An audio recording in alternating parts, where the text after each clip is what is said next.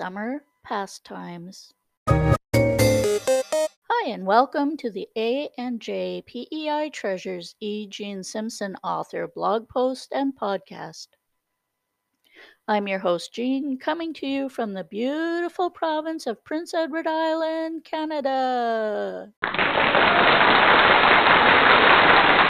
Today's podcast and blog post is more a stream of consciousness because there's a lot going on in my world and I'm busy sorting my thoughts, so I'm like a computer with all the tabs in my head open and different ideas popping out. You never know what will go on in the zany world of this indie author, blogger, podcaster, and social media person. If you want to find out more, then stay tuned.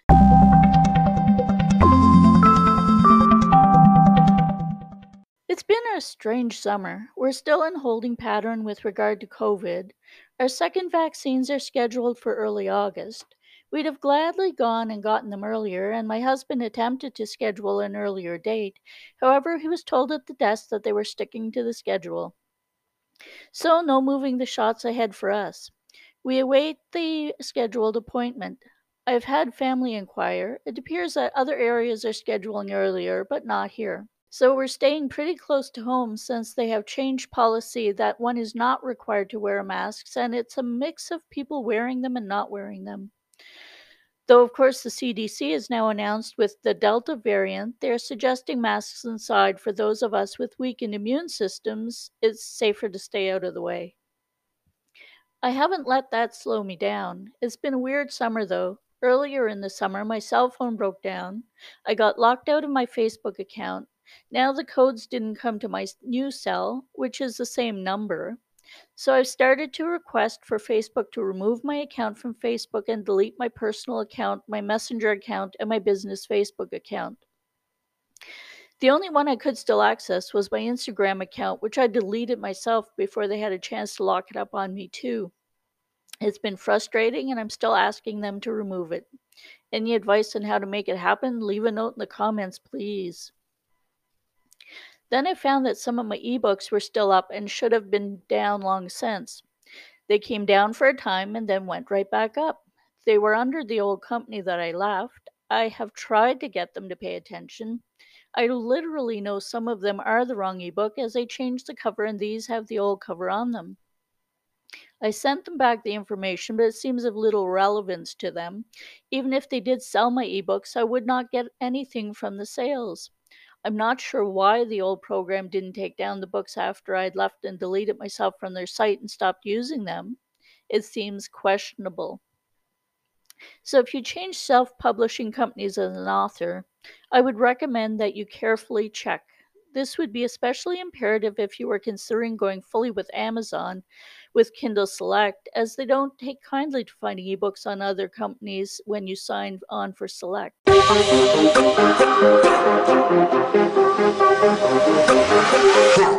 This could in itself have caused me a lot of trouble.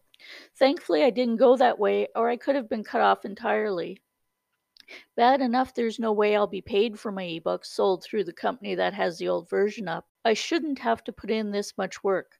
I took my ebooks off their forum, yet I still seem to be stuck cleaning up after them. I'm considering whether or not to continue putting ebooks up on Smashwords until the whole thing is sorted out. Sorry, Smashwords, I know it's not your fault, but the previous experiences have left me rather nervous. Currently taking a break from putting anything further up until I can get things sorted out from the last stuff. I thought I had, but obviously still finding stuff is most frustrating. On to happier things. I love the spring and the summer flora and fauna and the sea life. So many different flowers, insects, and butterflies. Seashells, little fish, and starfish, the smell of water, even the smell of rain is lovely. The scent of the beautiful wildflowers in the area. We had our little tree swallows, and once they fledged, they disappeared. Now we have our hummingbirds back, and they are having battles over the feeder. It sounds like dive bombers in miniature. The only thing I can really find annoying is the mosquitoes, but with the tree swallows and other little birds, they certainly seem less than they had in the past. It's an amazing time of year for someone who does photography. In winter, though I do take some pictures, it's generally too cold to stand out for long to do pictures. I don't get to stand by the water to take pictures in the winter, as the wind coming off it can be quite raw. In summer, I can, when I want to take a break, sit out on the front porch in the screen tent and enjoy the weather and a good book. If you wonder about the screen tent thing, see the comment above on mosquitoes. Spring, summer, and fall are always full of changes and exploration. The variety of flowers and flowering plants and fruit trees and vegetables. There's just so much to see. Sam, our dog, gets more regular walks. Generally, he gets 3 at least, and sometimes 4 walks a day. In winter, we try to get 3 a day, but sometimes it ends up being 2 on really stormy days. Of course, there are still things that have to be done on the house. Many things have been already completed. Now we have the countertops to refinish. They are a little aged. We chose to refinish rather than replace, as the counters are well set up, and we really don't see the need to do anything more than refinish. That will take us about a week or more once we start. I hope to remember to do some pictures or some videos. It will be a bit challenging because there are some areas that got damaged, so those will have to be filled before we can get on to the refinishing. But it's an exciting prospect to have refinished countertops and a backsplash added. It had to wait because there were far more important things that had to be done first. This year is a little less demanding than the past few years. We have one roof that needs to be done on one of the sheds and a bit of finishing work which may wait until after things sort out with the pandemic. We've even gotten some of the furniture fixing and building done. I think the reason I'm doing this type of blog post and podcast is because it gives everyone the knowledge that every artist, author, blogger, and podcaster, and everyone in general has a life other than what you see on the surface. You see that they are doing a blog or a podcast or ebooks or books or whatever art they do, and you think they have it made. No one sees the person as they are. They are generally busy presenting some put together appearance to the world, and no one sees that they are a normal person just like everyone else. They have trials and tribulations, they have good times and bad. They don't have it made. They have to deal with life the same as everyone else. Because we have a limited budget, we've had to do a lot of the work on the house and property ourselves. I think I've said this on other blog posts and podcasts, so I don't need to go into detail here. We came up with the name A&J PEI Treasures, not because we were rich in any conventional sense of the word, but because we appreciate what we have and we see every sunset, every flower, and every project, everything that is around us as a treasure or something to be treasured.